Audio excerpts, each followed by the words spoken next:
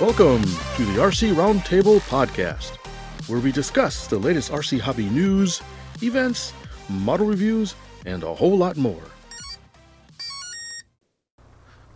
Well, hello everybody, welcome to the RC Roundtable. And today we have two very special guests with us. Before I introduce them, I just wanted to kind of show the state of the hobby union, so to speak.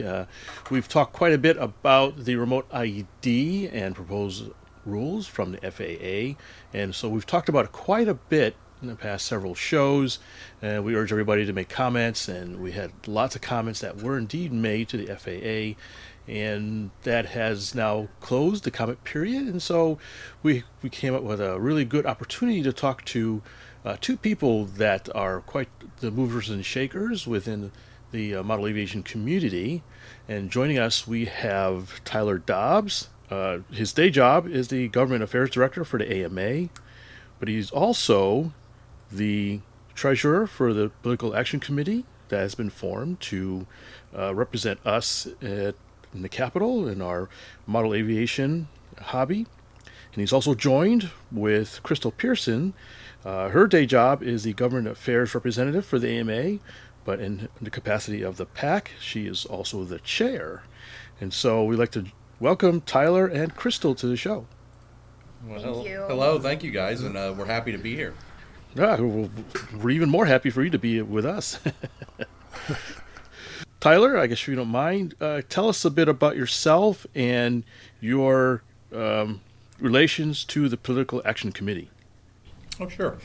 So as you mentioned, my day job, I am the Director of Government Affairs for the Academy of Model Aeronautics, and we can dive into the need for a PAC, but regardless of how we got to the situation that we're in, Crystal and I did recognize that there was a need to be able to be a bigger player in DC and to have a stronger voice and bring the community together and let politicians know that we are serious about our hobby and serious about what we do, and we're going to come together and work together on this to take some of the burdens that we're currently seeing away and maybe change what status quo has been for the last year and a half or even longer.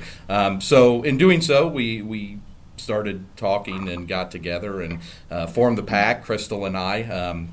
We brought in a DC lobbyist that we work with closely on a number of issues, and his name is Todd Burdenson with Capitol Hill Policy Group. We also brought in Mason Hutchison, and I think you guys have had him on the show. Yeah. We know Mason. Yeah, so Mason works with the PAC also. It's great to have that manned aviation background, and his engineer background is helpful when we're talking technical terms. So that's the initial group. Really, it was the three of us, Crystal, Todd, and myself. And then shortly thereafter, we thought Mason would be a great addition, so we brought him on board. Well, yeah, if you were looking for people who are excited about the hobby, I can't think of anybody that fits that description more than Mason. No, and you guys have talked to him. I mean, he is excellent, and he's just so passionate about the hobby, and he's going to go in and fight as hard as he possibly can, and that's what we were looking for. Ah, great. Crystal, can you tell us a little bit about yourself and your role in the PAC? Sure. So Tyler went above and beyond there, I feel. So hopefully we still need to do the rest of the show. But my background is in nonprofit management, so I've spent most of my career working with local nonprofits. I was the executive director of one locally here. I worked at the AMA now for almost 4 years, and with the government affairs for about a year now. So it's a whole new world, and I've learned the background of government relations once I joined the team, and I realized that there's limitations on what you can do as a 501c3, and we needed to do something else and step up a little bit more. And Tyler and I, on our own, decided that we were going to do that. So here we are. Yep. So I guess that leads us into the next question. Just what is a political action committee for the newbies out there, myself included? Yeah, for me too. So, long story short, a PAC, a political action committee, it's an organization that really financially supports political candidates and legislation.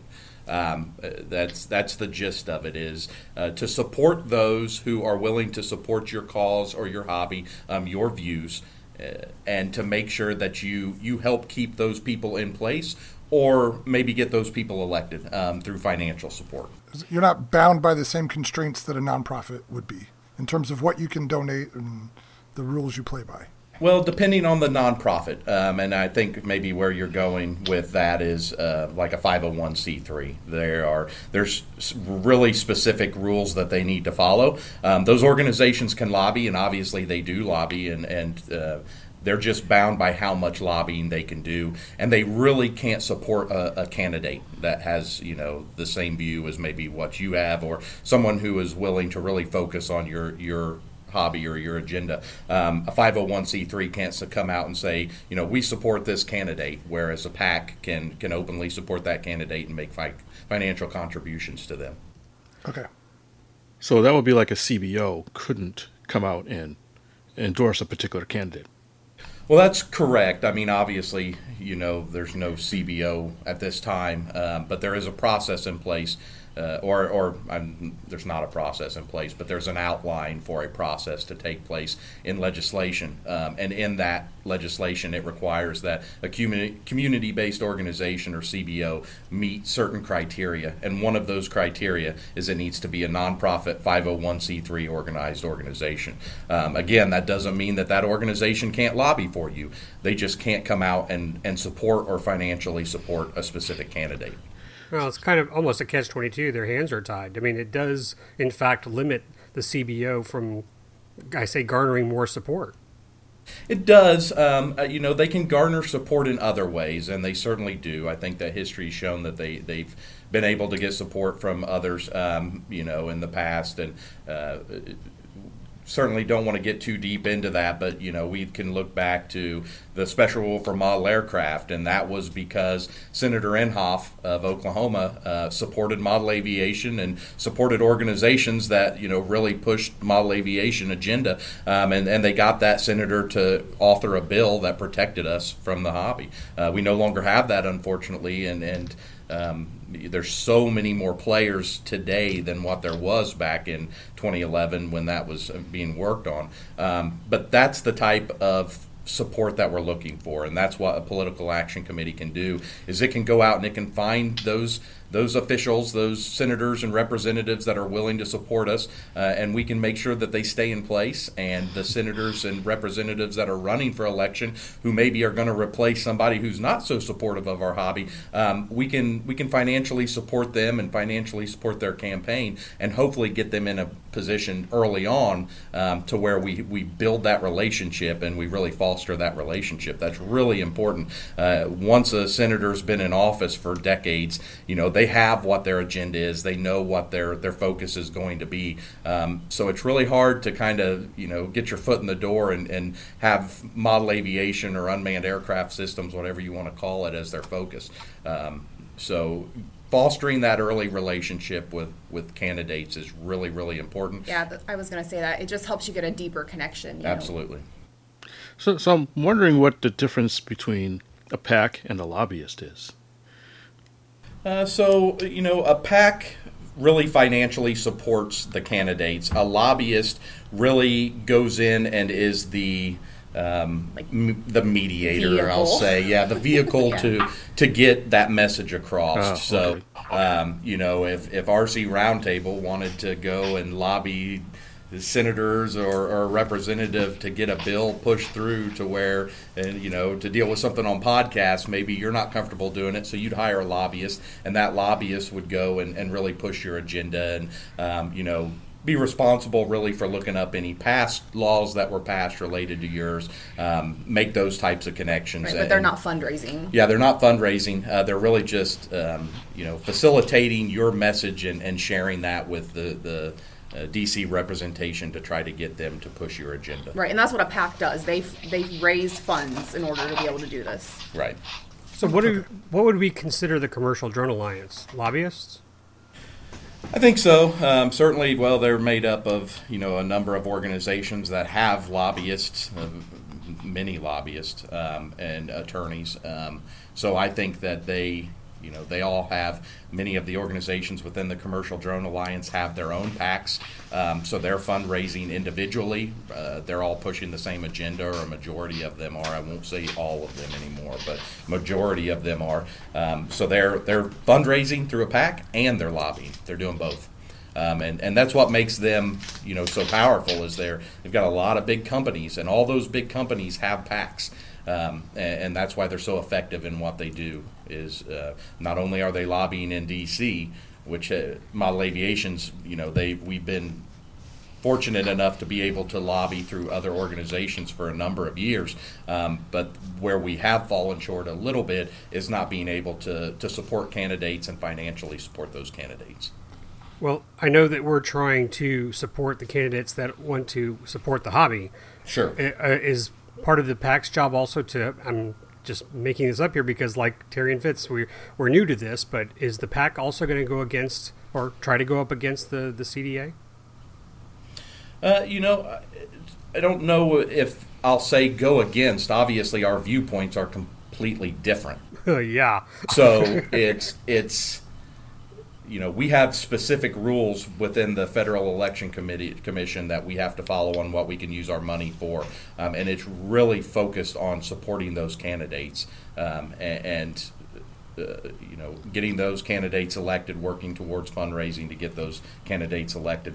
So I'm not sure the best use of the PAC money is to go out and run smear campaigns against Commercial Drone Alliance. That being said, when we meet with senators and representatives and we inform them about the hobby and we inform them about what we do in model aviation, those types of names come up pretty often as, we hear what they're saying. Unfortunately, that's not the case. If you really want to know what model aviation is, here, sit down, let me show you. It's a 6 or 7 year old who's out flying with their mom and dad or grandma and grandpa, or they're at their school doing a STEM program where they're learning about aeronautics. We're not all sitting in a neighborhood flying a quadcopter 2 miles away looking in somebody's window. That's not model aviation. So it's really just about having the opportunity, and in today's world, finances gives you that opportunity, but having that opportunity to educate and inform the decision makers in D.C. And that's what this Political Action Committee allows us to do. It gives us the financial resources to not only support candidates, but also educate and inform them about really what our hobby is all about. So I'm getting the impression, and I guess we all already know this, that money talks, and without money, you're not going to make. So I guess, does it come down to an issue of you have to be able to fundraise more money than them, or is it just that you have to be able to get enough money to get an audience in front of the people that matter?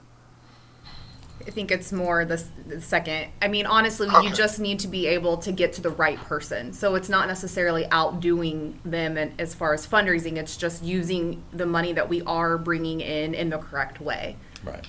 Yeah, I if we can't get in that competition, we won't win. Yeah, we have, you have Amazon who's got a PAC, and you have all of these organizations, these Fortune 500 companies and giant corporations that have PACs and raise millions and give millions. We're never going to be at that level. We just simply are. We're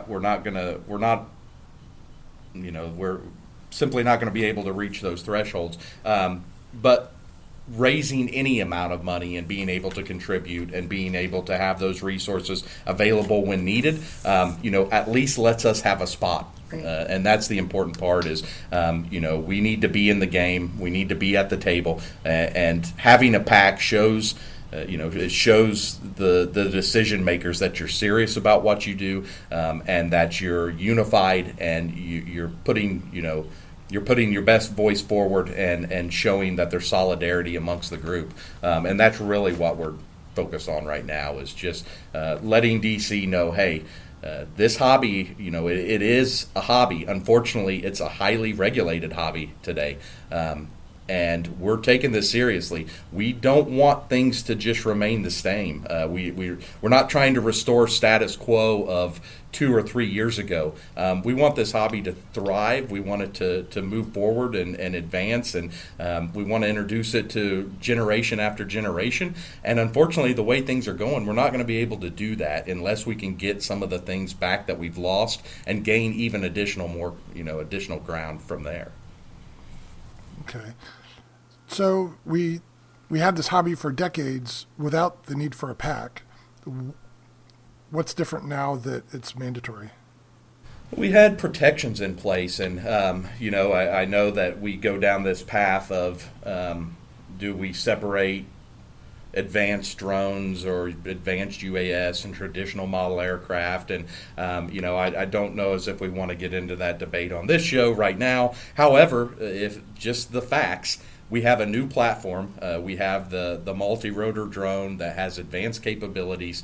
It has sensing technologies. It can do things that traditional model aircraft simply cannot, which not only brings the commercial interest into things, it also brings security agencies' interest into things. So now we have commercial organizations who are pushing for, a pathway to do the operations that they would like to see beyond visual line of sight operations, package delivery, you name it. It's an idea. Whether it works or not, that's for another discussion. But it's an idea, and they have, deep pockets. They're pushing their agenda. We also have security agencies who view these aircraft as a real threat. So it's no longer there's a group of hobbyists who are flying traditional model aircraft, leave them alone. No, we're all lumped in this together right now. So we're all facing the same regulations. And unfortunately, you've got the Department of Defense, you have Homeland Security, and you have a host of commercial interests who are pushing their own agendas, and most of those agendas don't align with the traditional model aviation agenda. So it's just math. They've got a lot of money they're throwing at this.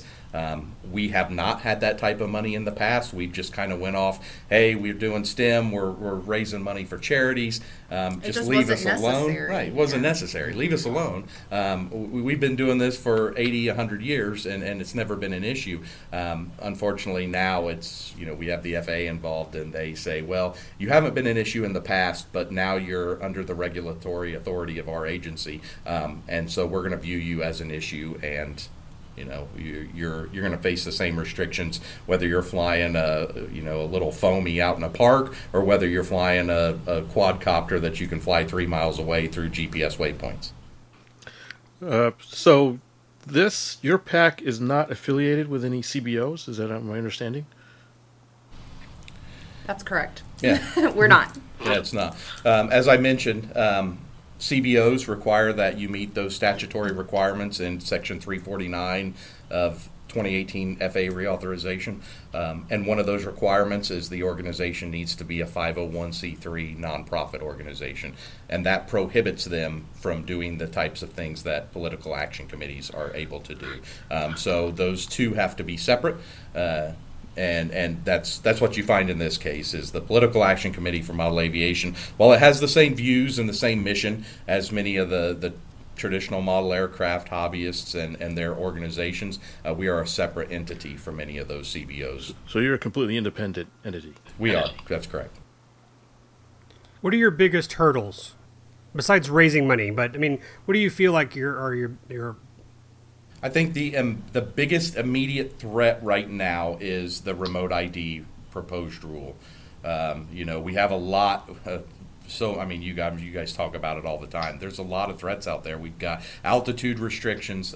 We've got letters of agreement clubs are trying to work on.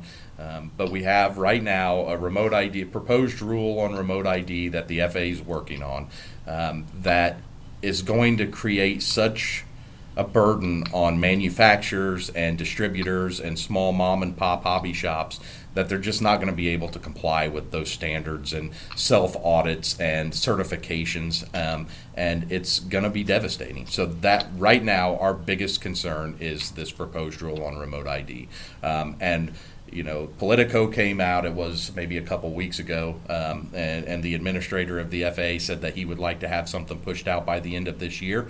We kind of thought, oh, that'll never happen. We were thinking 18 to 24 months, but now we have the coronavirus, and a lot of people within the FAA are working from home, so they're not doing meetings, and there's a number of things that they won't be doing, which gives them a lot of time to go through the 53,000 comments that are out there. So what we thought may be impossible a week or two ago, that's looking like it could be a real possibility. We could see this proposed rule turn into either an updated proposed rule or a final rule a lot quicker than what we thought. And if that doesn't come out the way we want it to, if the FAA doesn't change things to the point where it's a workable solution for the industry, we're going to need members of Congress in place who are willing to support us, because that's going to be our only avenue to get out of this. We're currently working with members. We're talking to them. We're trying to educate them as much as we can, but we need to expedite that.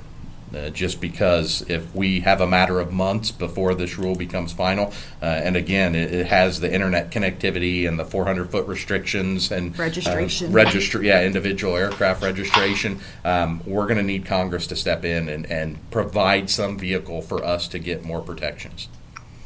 Now, at this point, there are no more barriers in the FAA's way, right? They decide what they're going to do and they just do it. They don't have to get anyone's blessing. Well, we'll see. There's a number of agencies that'll have to sign off on this. You have all the security agencies, DOD, DHS. You have OMB, the Office of Management and Budget. There's a number of issues in the proposed rule that we found, Crystal and I, that we point out in our personal comments and other comments we worked on with other organizations and individuals. And we don't feel like the FAA did their due diligence in some of the surveys and some of the financial requirements that are part of a proposed rule. So we would hope, and I know that many in the industry think that OMB will step in and say, hey, before you move forward, we want to see the true costs on a number of issues.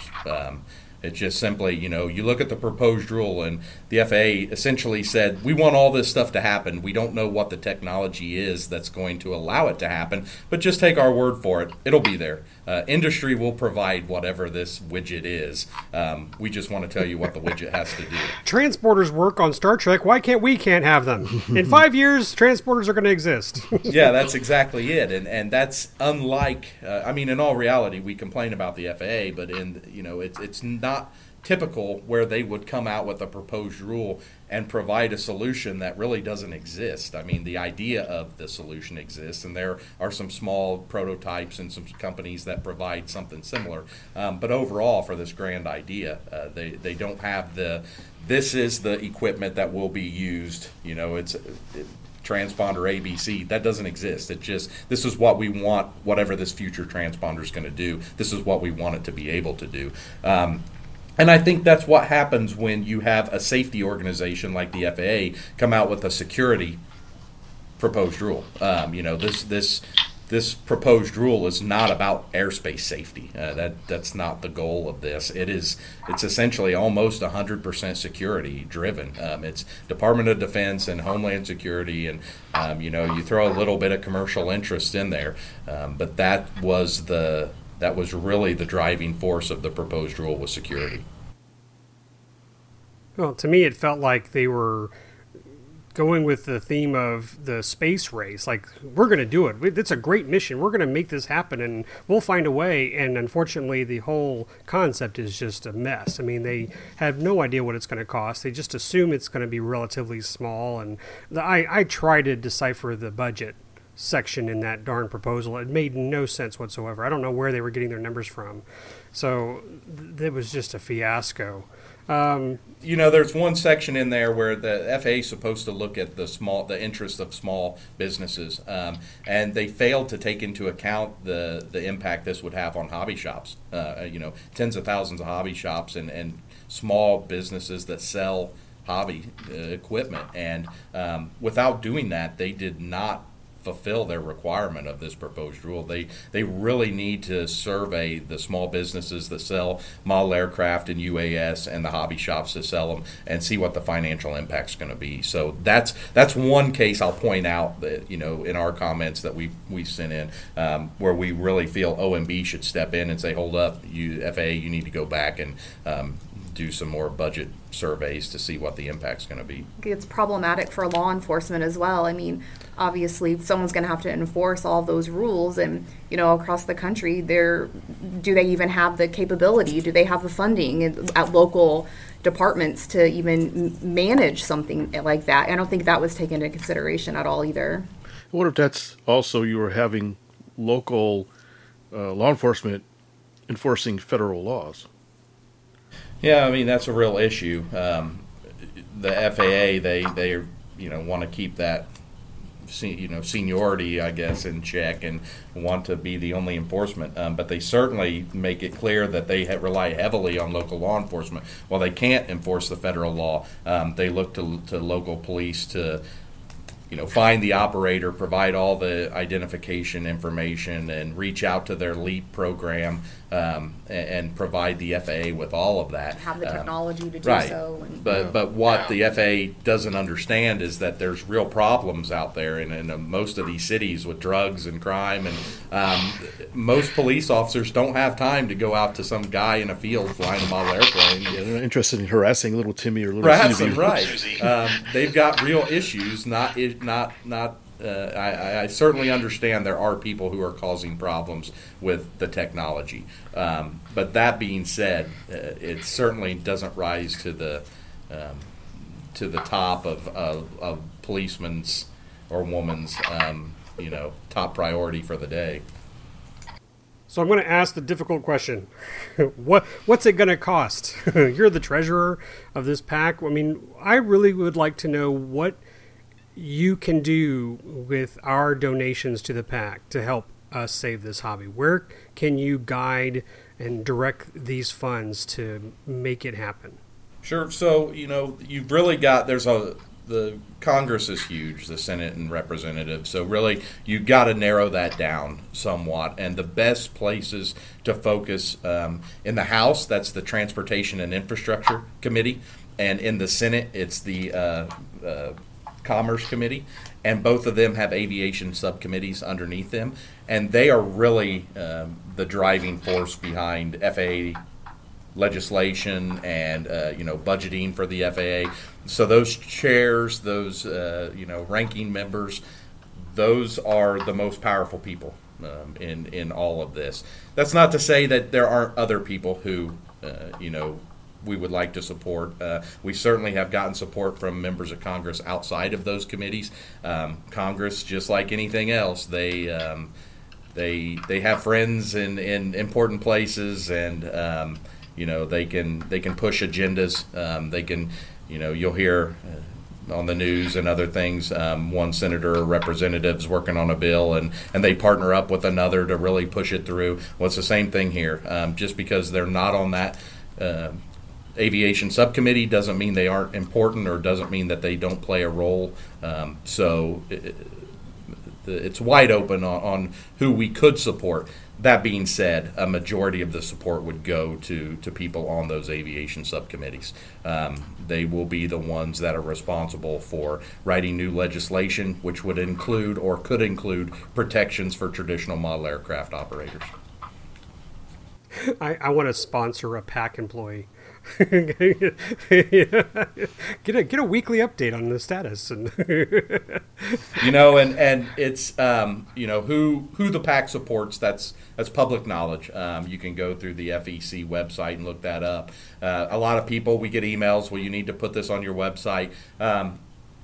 We discussed that. Unfortunately, Congress isn't big on seeing their names plastered all over people's website for taking donations. You run into the whole quid pro quo thing, and we certainly don't want to go down that path. This is really just about supporting the senators and representatives who support our hobby. And if they don't, then we would like to find a candidate who's willing to early on and support that person, so we can get them in a role of leadership and get them to be supportive. if we want to keep clout in D.C., a political action committee is one of the best ways we can do that. And the way things are right now, we need that clout. We have a good history. We have a strong history. We do have a number of supporters in D.C. Just frankly, a lot of the demographics on some of them are aging demographics. Senator Inhofe of Oklahoma, as I mentioned, he is, we don't know how much longer he's going to be a member of Congress. So we need to find new champions. And we do have, I'm sure you guys have seen a number of letters that are out there. We have Rodney Davis of Illinois. We have Greg Pence of Indiana and Todd Young of Indiana and all of these people, Dan Sullivan of Alaska. These people have publicly spoke out against FAA regulations and proposals and shown a large amount of support to model aviation. And those are the people that we need to support publicly, and we need to get them some people in place who will back them up. And that's really the purpose of all this. Well, and pardon me, and just because I'm Mr. Negative, but you're talking about supporting the good guys, and I'm all for that. But what about drawing out those people that are really messing things up? And I'm going to just say DeFazio is a good example. We can. When we talk about DeFazio, he essentially ran unopposed the last couple times.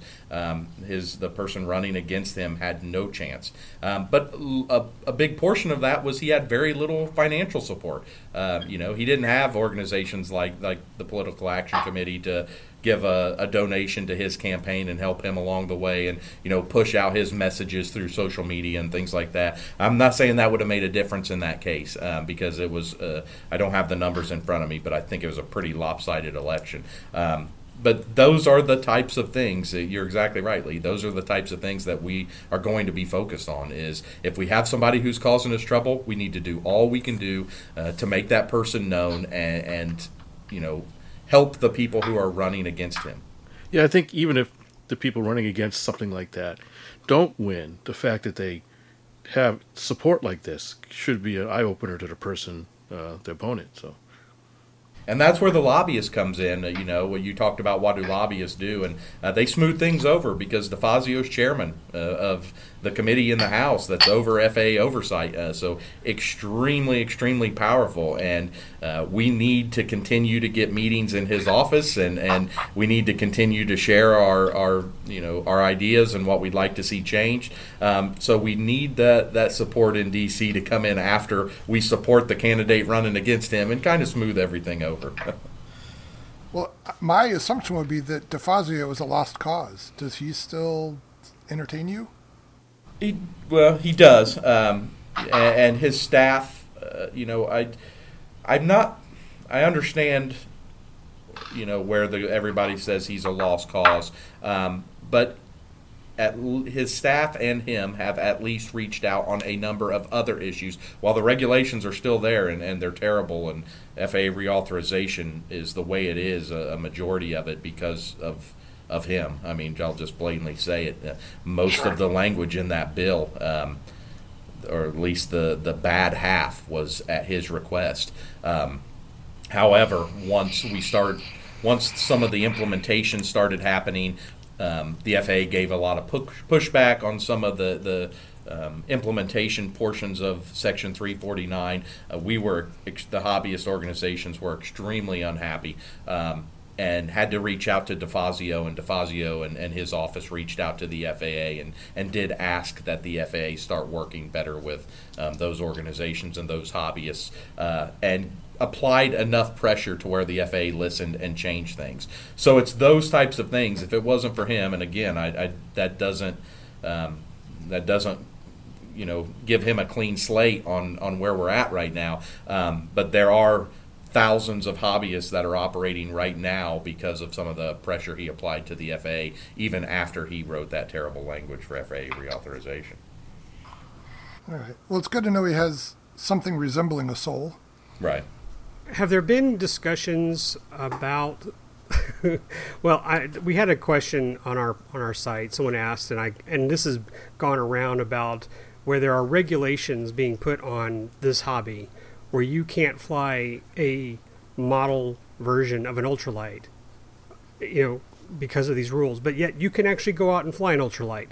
without these regulations. I mean, I don't know how you want to share that with us, but I mean, that just makes no sense. Now, I'm not trying to force heavy regulations on those who are flying ultralights and doing their own thing, but it does just seem outrageous that they're just going across the board with the hobby like this. I work closely with Sean Elliott at DAA. I don't know if you guys know him, but he makes that argument all the time. And him and I go and we meet with the FAA together, maybe a couple months ago, in fact, and we made that very argument. And Sean with the AA said, "You're putting more restrictions on a model of an ultralight than you are of an ultralight." And the FAA looked at us and said, "Well, there's nowhere in law that says we can't do that." God. So Jeez, they are fully aware that our viewpoint on that, even manned community's viewpoint on that, and their response is, "Well, there's no law that says we can't do that." All right. So this. My ball, my rules. That shows you the importance of having people in D.C., having senators and representatives who are willing to say, "Well, we're not happy with you doing that, and we control what you do. We're the oversight for you, and it's important that political action committees and organizations like ours have the resources at hand to be able to support those those representatives or those senators who are willing to step in and make those corrections for us, because we can scream it at the top of our lungs, and I can get 10 other organizations to stand behind it and scream it with me, but until Congress steps in, that's all we're doing is just screaming." Now that leads me to another question. Can you coordinate with other PACs as well? Yeah, I mean, I think we can. We can certainly, we're limited on how much you can donate to each candidate and each political party. But that being said, a PAC could discuss the same issue with another PAC and double up what you're permitted to do. That doesn't mean that you can only give so much, I guess is what I'm saying. You can certainly try to sway another PAC to support a candidate that you're supporting, but at the end of the day, your PAC's only going to be able to give so much, and that PAC's only going to be able to give so much. Is a PAC provided with the ability to attend certain meetings because they've submitted their paperwork? I mean, are you allowed to go in and have discussions, or are you always going to be on the outside just like any other hobbyist? I mean, I just want to know if you can go a step further. How much more deep or can you get involved than, say, the three of us? The three of you, it's really about, you could probably get, I don't want to say that we could get further, because you could make donations to that candidate as well, which would get you, you would get face-to-face with that candidate if you would be willing to donate those types of funds. What the PAC does is it brings a weight behind it, because I've got a donation that I can support a candidate with, but I've also got thousands of people behind this PAC who can make that same donation if they would like. So when I say, I'm coming to represent the modeling community and to support you as a candidate, that candidate understands that I can only give this much, but I can throw a fundraiser and invite all my friends, and they can all give that much too. So that's the type of clout that a political action committee brings behind it, is the senators or the representatives know that you have people so dedicated and so passionate about whatever that PAC is representing that they are willing to donate their hard-earned cash. And they know that there's going to be a large group of people who would be willing to do even more than that. And that PAC knows where to find those people, and that PAC knows where to make that connection. So it's just, I think it's an issue about clout. I mean, really, it would be the best answer for that, is the senators and representatives would know that a political action committee is serious about what's happening and can make those connections. Now, when I vote, I tend to consider more local issues. So is there a reference out there somewhere that says who our friends and enemies are in the model aviation world? There is not, and we've been sure, Crystal and I have had this conversation, and we struggle with it. if you look at, other political action committees like the NRA or, some of the larger ones, they do the report card on how friendly they are to your, to your position. And that's really based solely off of voting record. If we did that with voting record on FAA reauthorization, we would not have very many friends. FAA reauthorization is so huge. I mean, we see that now with this virus and what it's doing to the airline industry. And you stop the FAA, you don't fund the FAA, and it wreaks havoc on the economy. So it's very, very rare, unless there's a major issue that a senator or representative is dead set against, that they don't vote to pass an FAA reauthorization bill. So in this last one, I think there was all but like 13 or 15 people voted for it to pass. So essentially, if you voted for it to pass, you'd get an F. If you voted for it to fail or abstain, then you would get an A or a B based off of that, and that would kind of be the friends or enemies against your goal. And we don't want to go that route, because we do have friends that voted for FAA reauthorization, but not because the model aircraft people were getting screwed over or getting heavily regulated. It was because they needed the economy to continue to go strong, and they needed to refund the FAA. Model aviation and unmanned aircraft is an extremely, extremely small portion of that overall bill. I mean, that bill is 1,000, 1,500 pages, and we're 2.5 paragraphs out of it, or a couple pages. But and it's just, frankly, just to be blunt, a very small concern for a majority of Congress. Well, are you at least able to put something together from the people that you've talked to, where you can decide whether or not they're... We are going to do that, and we are going to share, some, I don't know exactly what format that's going to look at, but as we move forward, hey, here are the people who in the past have a history of supporting the model aviation community. Yeah, we'll definitely talk about it too. As elections come up, we're going to want people to know, who we would want you to vote for, and Sure. who we want in office, and who's going to support us. So, you can there's a section on our website for that. Right now, there's not anything on it just because we haven't gotten to that point yet, but we'll have that on there so that people know. Sure. And like I said, I mentioned a few, Greg Pence and Rodney Davis and Senator Sullivan and others. They've been very supportive, very vocal. They have helped us numerous times with FAA-related issues. So we want the community to know those type, those helps and those types of people who are helping us. Good. Yeah, I think that's useful information. So to flip the question around a little bit, what can we do to help you help us?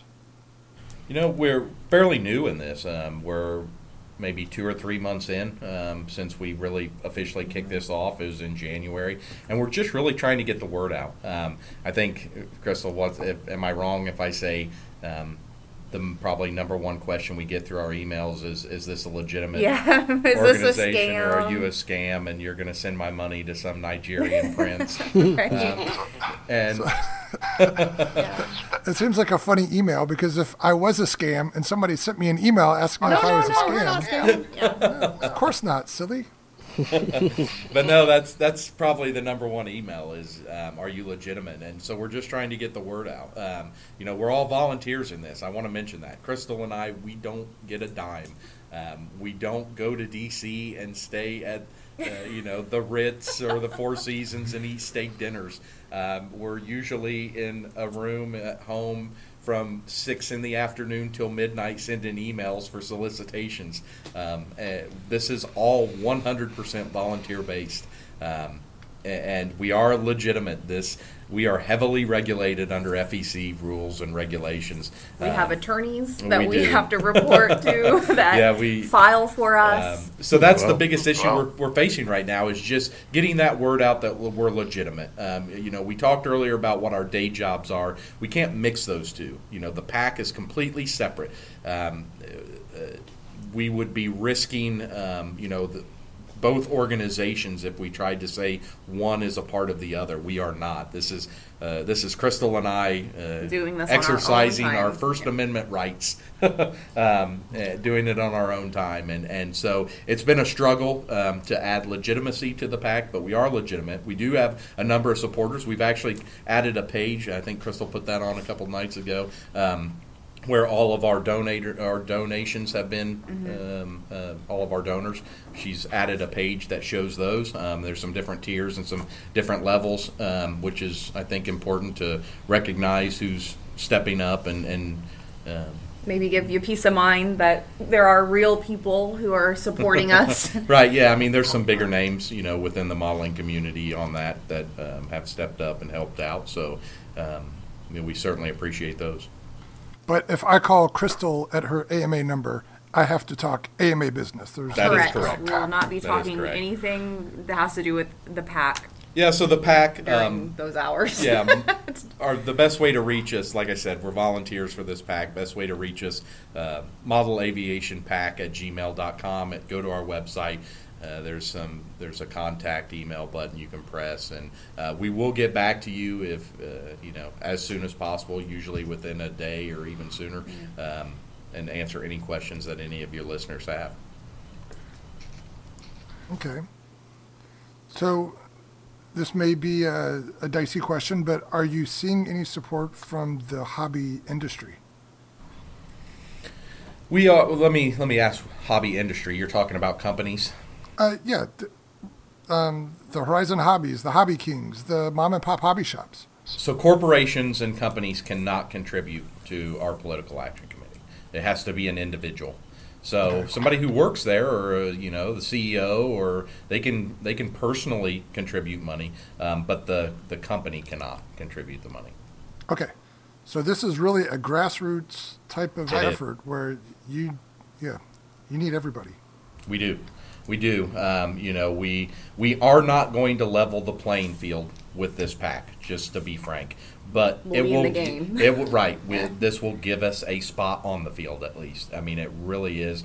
And like I mentioned, with remote ID coming out, with the Section 349, we still haven't seen that fully implemented. We've got a safety and knowledge test coming up, and we're working on altitude issues and all of these issues that we are facing.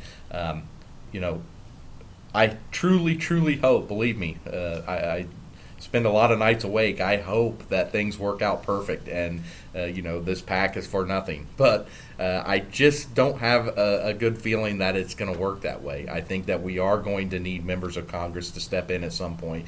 We're going to need to find more members of Congress to support us in the future, and we need to get them in place as quickly as we possibly can. And the best way to do that is through, this financial support and finding candidates early, being able to support them and take some of the roles that Lee mentioned earlier, some of the people who are against us. Not only do they not support us, but they're actively fighting against us. Be able to support candidates who have a chance of winning those elections and taking those spots. Well, this is all eye-opening material because we, a lot of us were either yelling at the AMA because they weren't doing enough, but obviously their hands were tied, and it was just a lot of misinformation, stuff we just didn't know about. And, this is Yeah, and I don't want to diminish what AMA's done, because they've done a lot, and I'll say this year alone, with meetings of members of Congress and FAA, I wouldn't be surprised if the number of meetings is at 150 already this year. Well over 100 meetings with members of Congress already. So the meetings are taking place, the support's there, but that is only so far, and it's I'm not aware of any other organization out there that's doing anything remotely close. Certainly, I've heard, I've watched some YouTube videos of some other organizations that met with their representative, of their district and maybe a senator, and went to the UAS integration office or something like that. But to get to the level of real change, I'm not sure who else is out there stepping up, and that's what's really going to be needed. It can't just be one organization meeting, trying to get every office in D.C. or every important office. We need to be in their heads all day, every day. one group comes in, the next day another group comes in, and really just pound the pavement and say, listen, we're not going to stop. We're going to keep your phones ringing. We're going to keep your email boxes full. Model aviation is here to stay, and we'll do whatever it takes to make sure that happens. Yeah, well, I was going to say we were begging the AMA to have like an NRA team, and now that we learned that they couldn't do that, you are our NRA. For those who are listening to the show, this is the group that is going to act like the NRA. This is the team we're finally going to support to start pushing the right candidates out there that will support this hobby, that will say, you know what, there's just too much regulation on people who are enjoying a hobby that's been safe for a lot of years. I mean, 60, 80, 100, whatever number we want to throw. But it's been a long time. Obviously, there are some regulations that make sense. Then we can address those. But for most of the hobby, traditional hobbyists, line of sight aircraft, this is just overkill. And we need candidates to see through that shady cloud of a, NPRM that the FAA put out there. And let's see through it. And guys, donate to this pack if you like this hobby. And I'm going to say, if you're like me right now and this COVID-19 is putting you in your workshop to build planes, think about these guys. They still have much work to do for us. If you're working on an aircraft, you're still in the hobby, which means these guys still have to fight for us. And we appreciate that, and we will. I mean, we will not stop. I know that we hear a lot of members and we get a lot of things. You need to be more aggressive. You need to, tell the FAA this or that, and we do tell the FAA this or that. And believe me, I don't need to be any more aggressive. Crystal Crystal has to yell at me all the time and tell me to calm down. So we are going to keep up the fight. We're not going to stop. We will find champions in DC, but we just need the resources to be able to do that.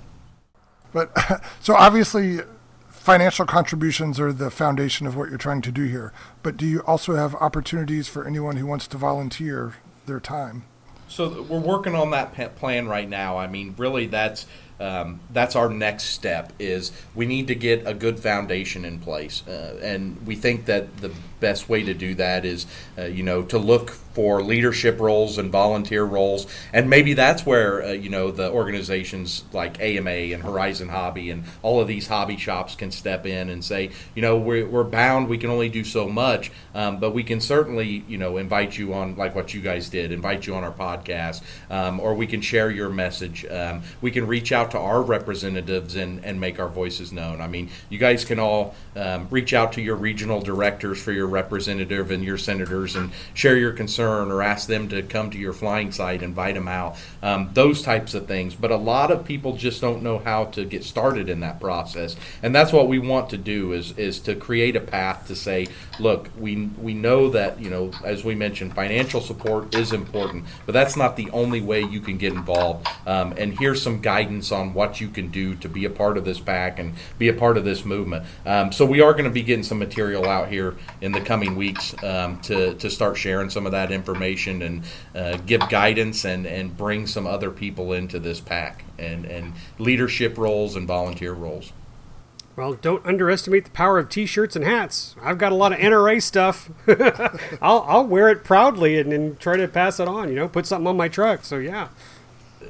Anything is a possibility right now, but that's really our goal right now in terms of outside of what we're doing in DC. How we move forward is getting that plan in place to get more people involved in this movement.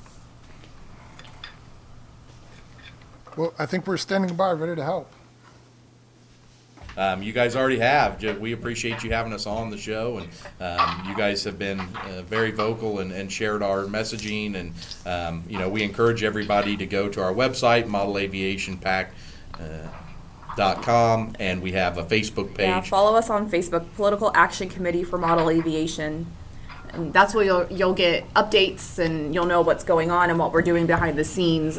We post on there more regularly than we do the website. Sure. Okay, we'll be sure to provide links to our listeners. Well, I have to say that's been an extremely informative session with you guys. Really appreciate you taking the time to come on and explain to us in simple terms how all this works and what the future lies ahead for us. And I hope that our listeners will seriously consider getting involved and helping out any way they can. Because this is literally the future of our hobby we're talking about here. So, well, once again, Tyler, Crystal, thank you very much for joining us. Yeah, thanks for having us. Yes, thank you very much. We'd like to probably have you on again at some time in the future for an update on how things are going. And That'd be great. Feel free to use us as a resource to get your message out, especially if you hear some news on the Hill. Absolutely. Happy to do that. with that, we'll let you two go and really appreciate you taking the time. And we'll talk to you later. All right. Thank you all. Thanks, guys. Please visit our website at rcroundtable.com, where you can send us comments and suggestions or listen to our other great podcasts, where you will also find links to our iTunes and social media sites. Thanks for listening.